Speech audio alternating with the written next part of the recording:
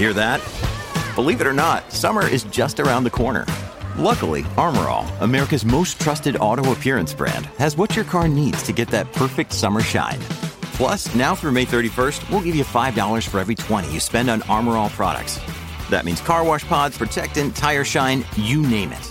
Find out how to get your $5 rebate at armorall.com. Armor All, less work, more clean. Terms apply. Look, Bumble knows you're exhausted by dating. All the, must not take yourself too seriously, and 6'1" since that matters. And what do I even say other than, hey? Well, that's why they're introducing an all-new Bumble, with exciting features to make compatibility easier, starting the chat better, and dating safer. They've changed, so you don't have to. Download the new Bumble now. Hello, podcast listeners. I'm Connor, and welcome to this week's episode of Intelligence Squared Business. Today, we're joined by Tim Fendley, founder and creative director of Applied Information Group. And he spoke to Linda Yueh about how from offices to restaurants, buses to trains, the pandemic has opened up the space for us to think about what kind of cities we want to live in. It's a really fascinating conversation, and we hope you enjoy it. Now, let's go to the episode. We know of a number of initiatives where some big businesses are sitting there thinking, well, what do we need our offices for? We've done the online communities a bit, and there's a limits to them. They're great.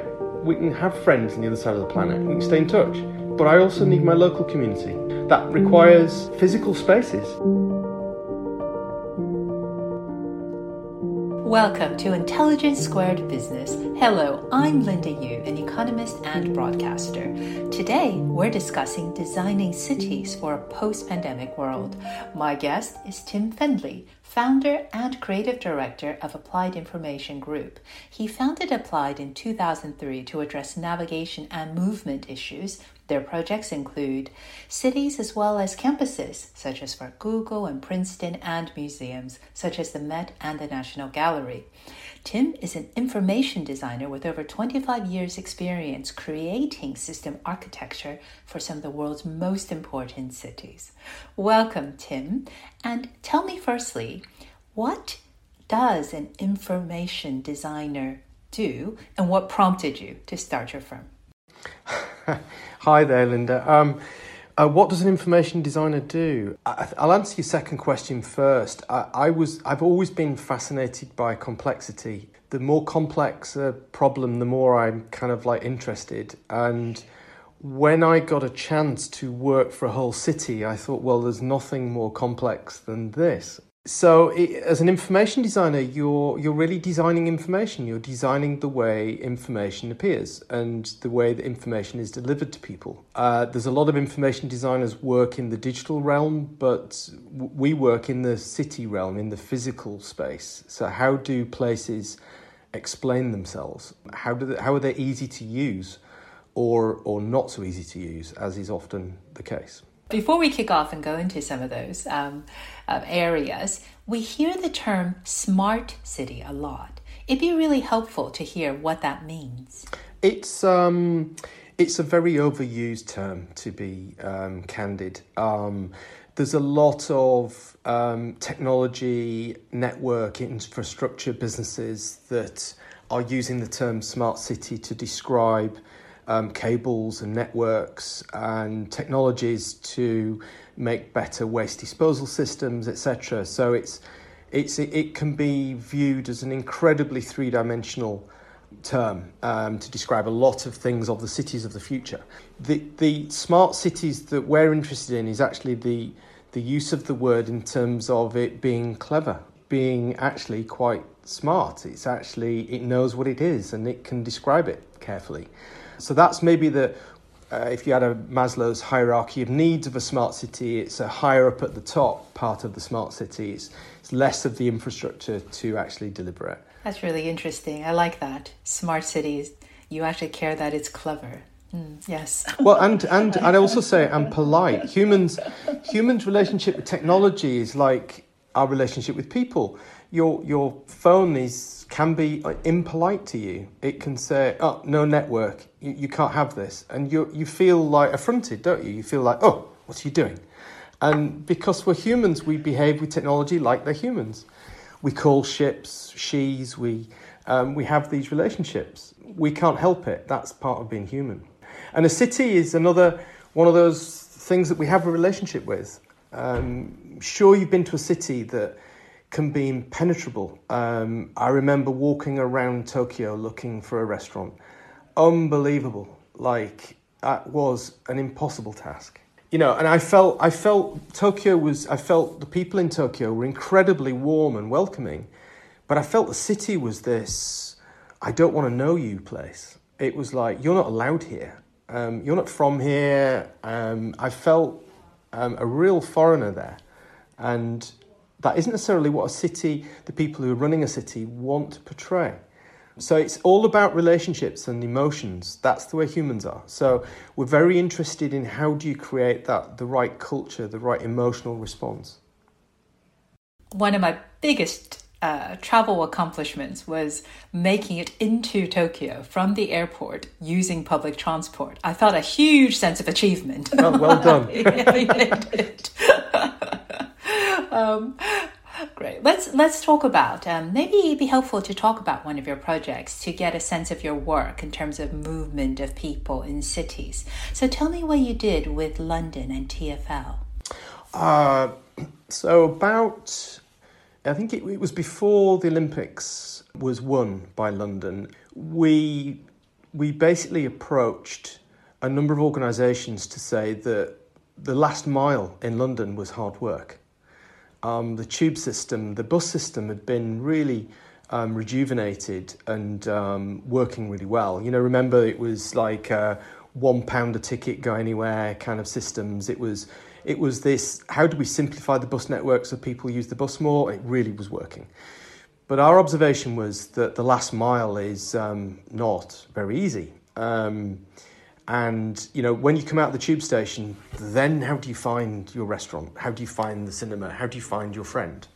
And with work we'd done in some other cities, we kind of thought we had some ways of doing this. So we approached some organisations, we managed to do a study, we uncovered some very interesting observations that in central London, for example, there were 36 different sign systems for pedestrians that was being used by about 2.7% of people. So then nearly all of them were a waste of money. That's because they were disconnected.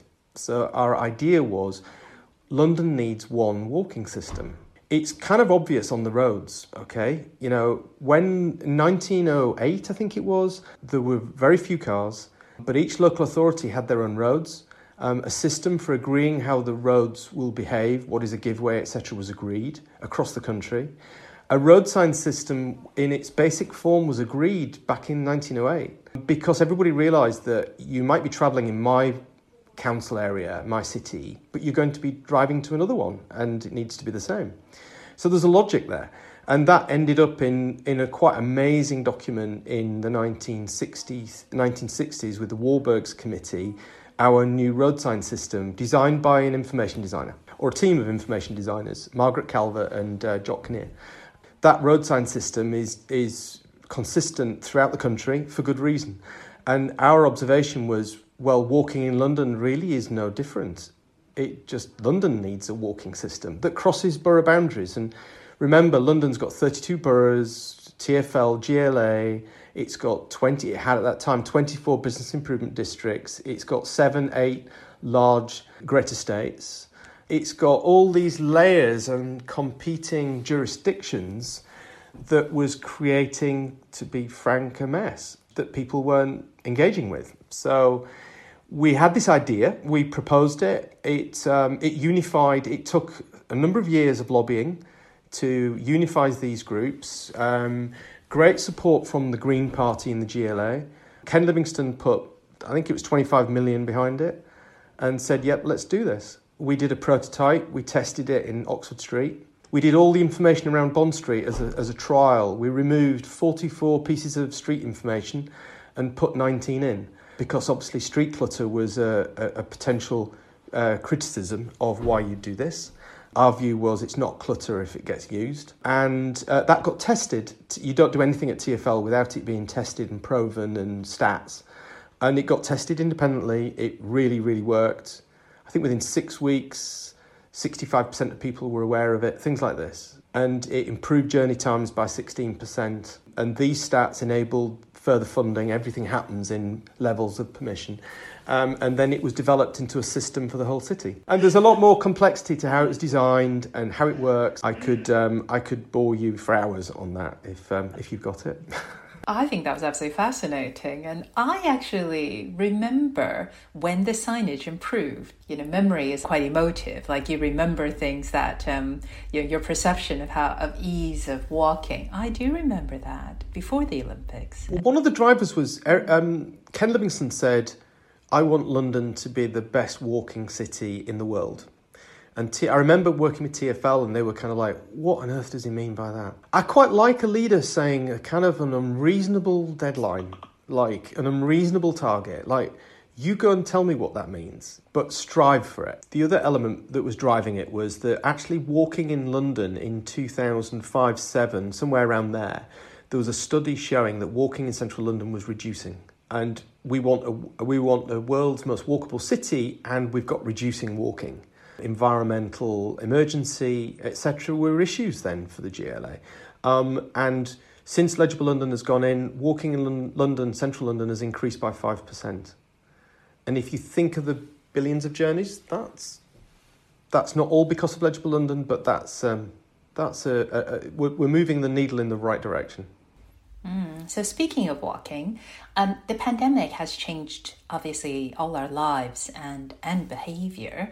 And one of the things that might change is people want to walk or to cycle more to their work. So just describe for me how this post-pandemic world, how that will affect the way that we travel and the implication for urban spaces, how that might be configured in the future.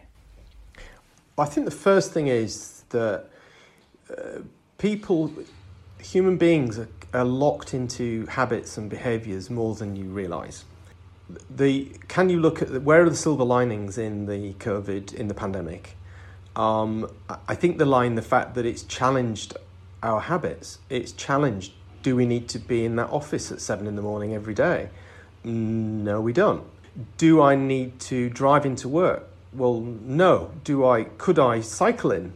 How many people I've spoken to have gone, well, I've never tried to cycle in, and I did because I wanted to avoid everybody.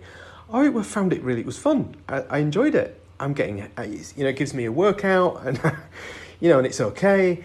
And I never thought I could do that. I've heard a number of people say that to me. So what the pandemic's done is allow us to rethink, to reset.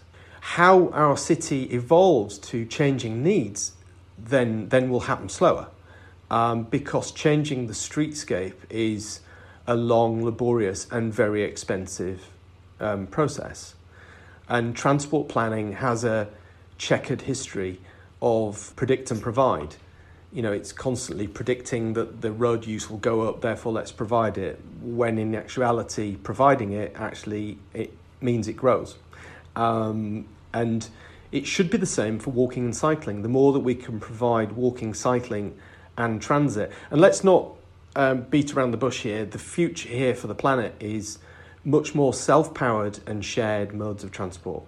The use of street space, the use of energy, the health benefits, the pollution benefits, everything is in that right direction. It's not going to stop private vehicles, it never should. It's a matter of when you're doing a commute, then it's finding the best way to do it. Which, we're emotional creatures, we're habits, we work on habits. We don't make decisions based on logic. Ask any brand about why people are buying their products, and it isn't necessarily logic.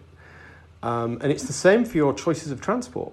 But how do we get more logical decisions to be made? We've got to make them more interesting. We've got to make them easier.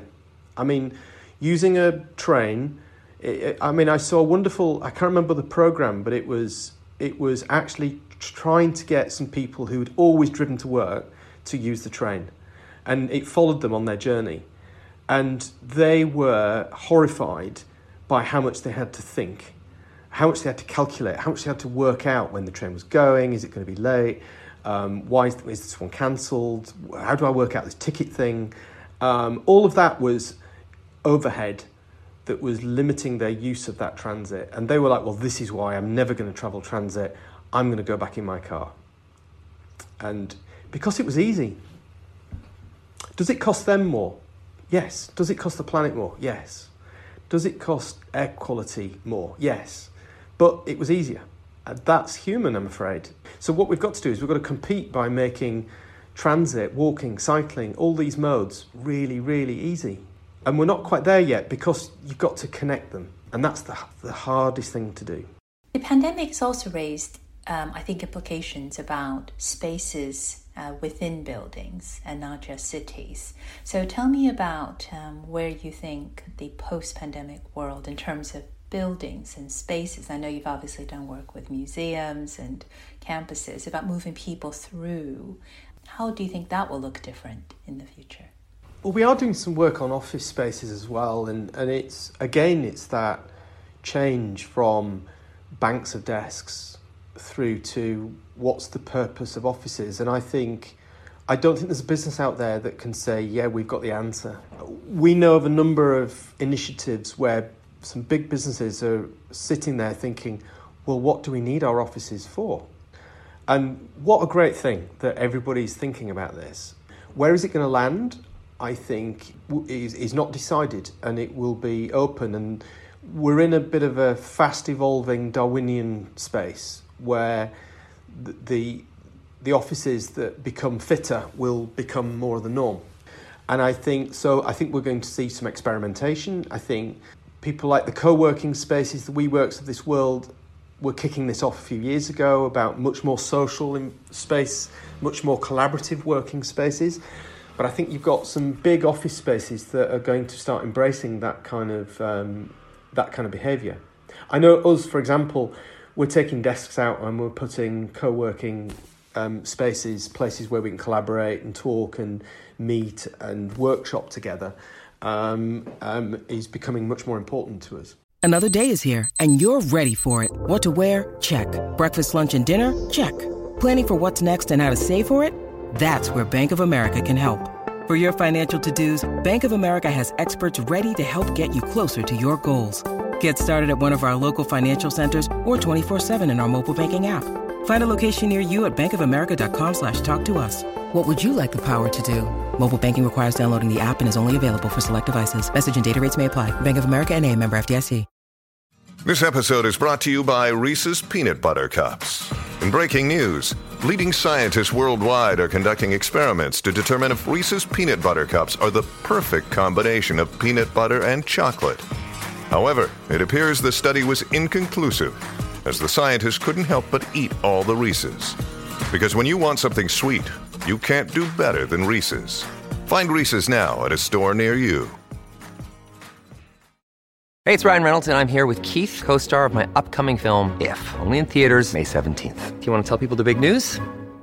All right, I'll do it. Sign up now and you'll get unlimited for $15 a month and 6 months of Paramount Plus Essential Plan on us. MintMobile.com/switch. Upfront payment of $45 equivalent to $15 per month. Unlimited over 40 gigabytes per month. Face lower speeds. Videos at 480p. Active Mint customers by 531.24 get 6 months of Paramount Plus Essential Plan. Auto renews after 6 months. Offer ends May 31st, 2024. Separate Paramount Plus registration required. Terms and conditions apply if rated PG.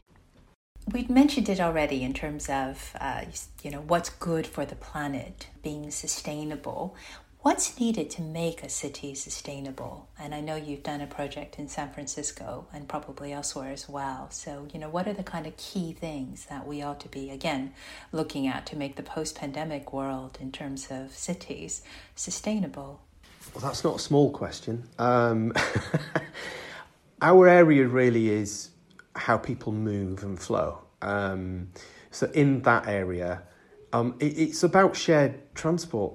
It's about transport as a network. It's about making it so easy to travel around in these shared modes that it gives people freedom to move, because really that's what I think we want as people, as society. We want that freedom without damaging the planet. And we can control the sources of energy that drives those around, but the efficiency is just way off the scale.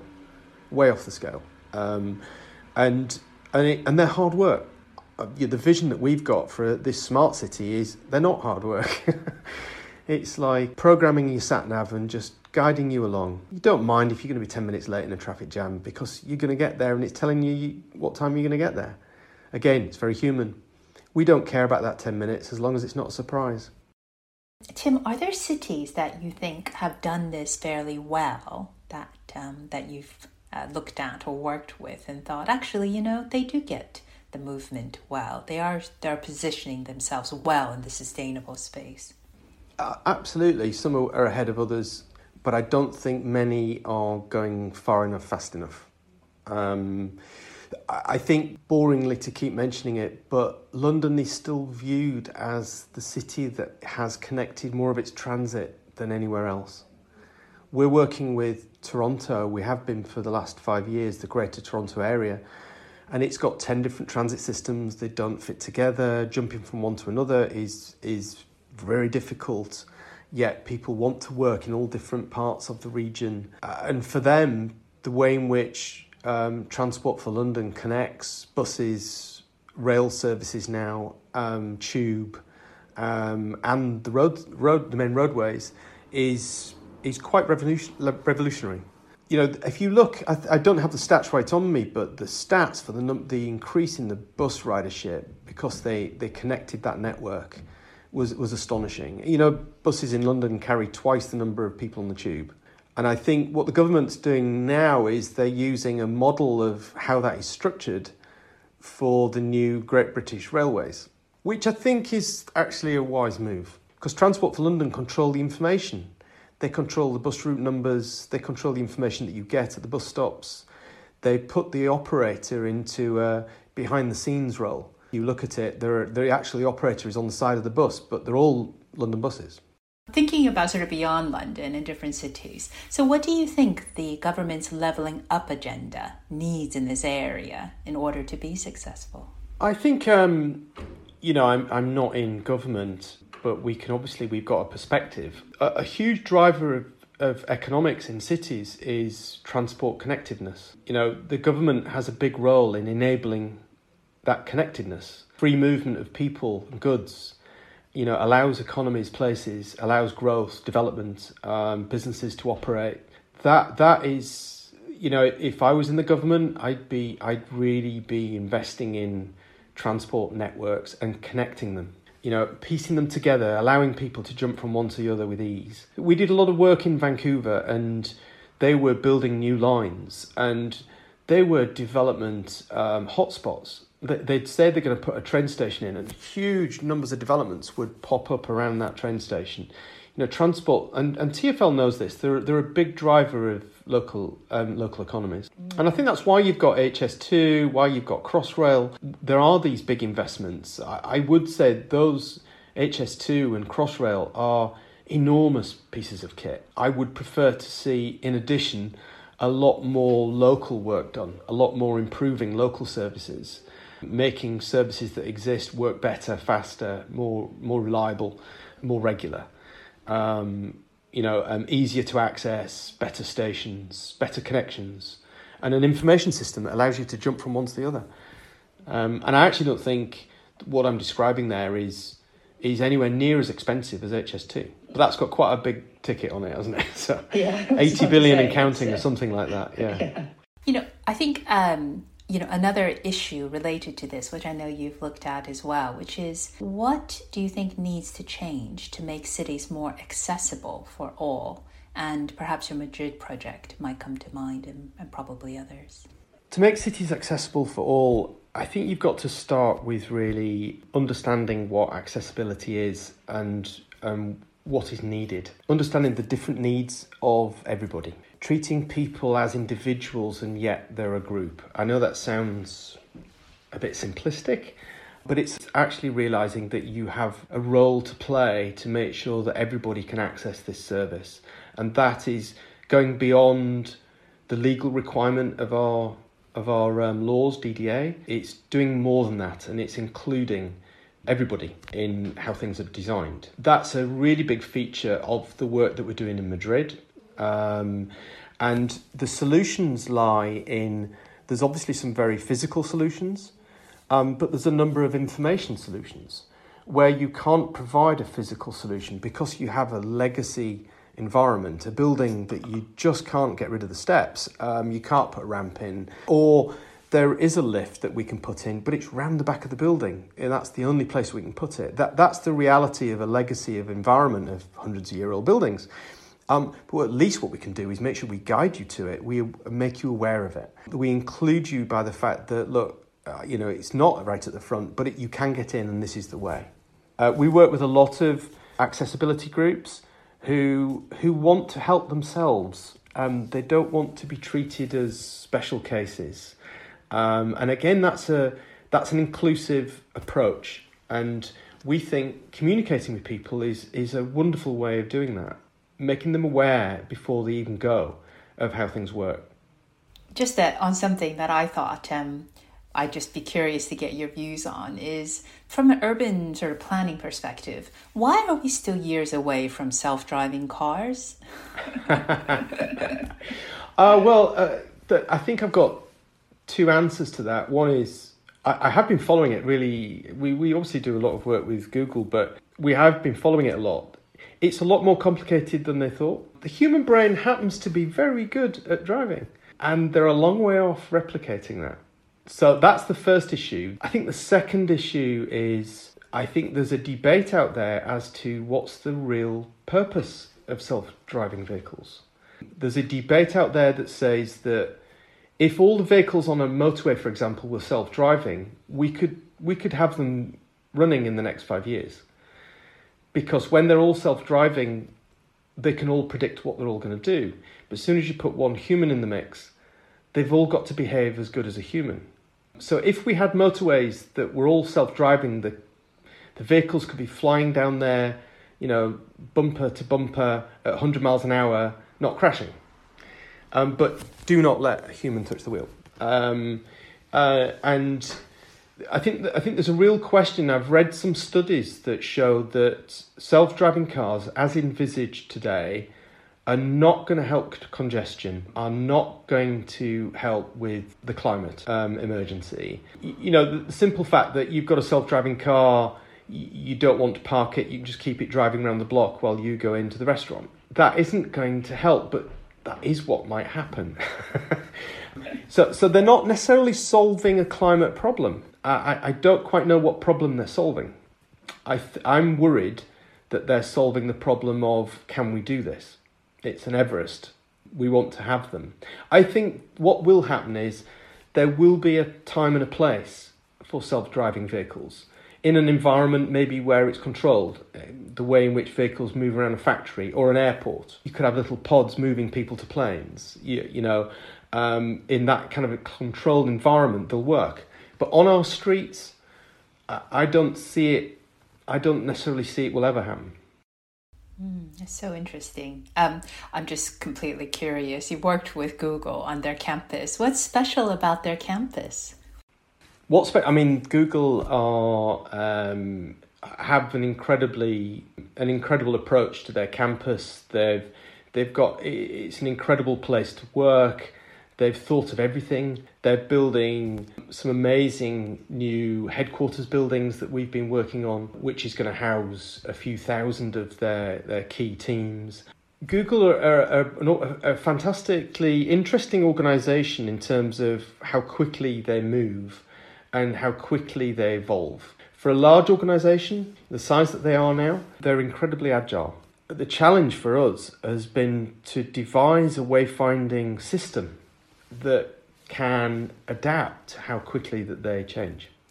I guess you're not going to share more, so I won't push you. Just a couple of final thoughts around sustainable cities of the future, what we might be looking at.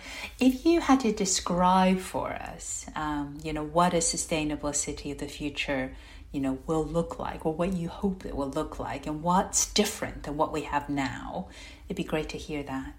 I think I've talked about some of that. I think, obviously, sources of power, which is not really my area, you would hope that has really transformed, and that solar fusion power will have kicked in, that we're electric as a way of delivering that power is available everywhere. It's just, well, of course we've all got electric vehicles, you would expect. The heating of our homes is more efficient and, again, driven by sources of energy that are not carbon producing. In terms of the things that create the carbon footprint at the moment, I would hope that we would still feel really free, that we would be able to... I'm a big believer in internationalisation and travelling to foreign lands as much as possible. The more I've understood different cultures and different societies, I think the more open I am to the differences, the more open I am to understanding what is different about the Middle East, what is different about Asia, how different the US is to Europe. They speak the same language as the British, but they are not the same people. And the East Coast are not the same as the West Coast. And there's the nuances. That's what makes these societies, I think. And the more that we travel and that we understand each other, the less there are conflicts, and the more there is collaboration, and the greater we can create things. So I'm a big believer in that. I'd hope that we found ways to do that aren't going to damage the planet. And I'd hope that in the cities of the future that we are spending time on the things that matter to us. What are cities? They're brought together because people like to congregate. Yes, industry has created the need to congregate people, but humans, we operate in groups. We're tribal creatures. We want to feel part of communities. I'm concerned some of our technology at the moment, and things change very quickly in technology, but I'm concerned that some of our technology is actually distancing ourselves from people down our street. I quite like how the pandemic in my area has connected us to the farm shops and the local restaurants that we wanted to make sure that they survived. So they offered a takeout service, and we kept doing it and going, we don't want you to go. And I feel a better connection to my community because of the pandemic. And I feel like, it's my community. I feel that's a good thing. I feel warm. And I think that's because as humans, we enjoy that. So I think there's going to be a resurgence in communities and physical communities. We've done the online communities a bit, and there's limits to them. They're great. We can have friends on the other side of the planet. We can stay in touch. That's great. But I also need my local community. And I think that requires physical spaces. It requires spaces where we meet, spaces that we can share, events that we can talk to each other about, not just Instagram them, but actually be there together. I think that will. I think that's going to endure. Within public spaces and offices, what do you think the future might hold in a post-pandemic world? I think I'd hope so. I think some public spaces are just a bit forgotten, and I'd hope that they're going to be more animated, more things happening, temporary sculptures, pop-ups, reasons to be there, and then all the things that come around that. You go into a city centre and there's a whole load of where we live. There's a shopping area where they're obviously they've sat down and thought, well, how do we get people back?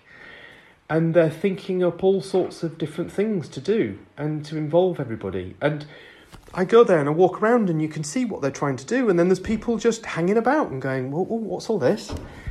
They're interested. And I think the whole shopping centres of just being a place to go shop is changing into an experience centres. I'm going to go and experience what it's like to be here. I'm going to have a day. We're going to go and have lunch, and we're going to go and walk around shopping and browse a little bit, and we're going to go and see something. It's much more of an event, and city centres need to think about how they're more animated. They are what you can't get online, physical things that are experiences that are real. Finally, what's your favorite city for movement? And what's your least favorite city for movement? I go around taking photographs of everything as I'm travelling everywhere, just recording it. For movement, I think my least favourite city, because I really think it should be brilliant, is actually the Bay Area. transit accounts for 5% of travel in the Bay Area. And if you go anywhere, you need to get an Uber, and I just don't like doing that. So it's I wish I had more freedom to use transport there. What's my favourite? One of my favourite cities is I think is Berlin, and I like cycling around Berlin. It's quite flat, so that's quite good.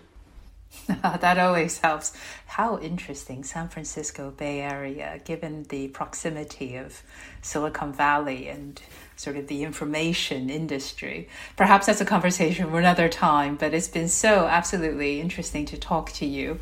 Thank you very much, Tim Fendley, founder and creative director of Applied. And thank you all for tuning in. I'm Linda Yueh, and you've been listening to Intelligence Squared Business.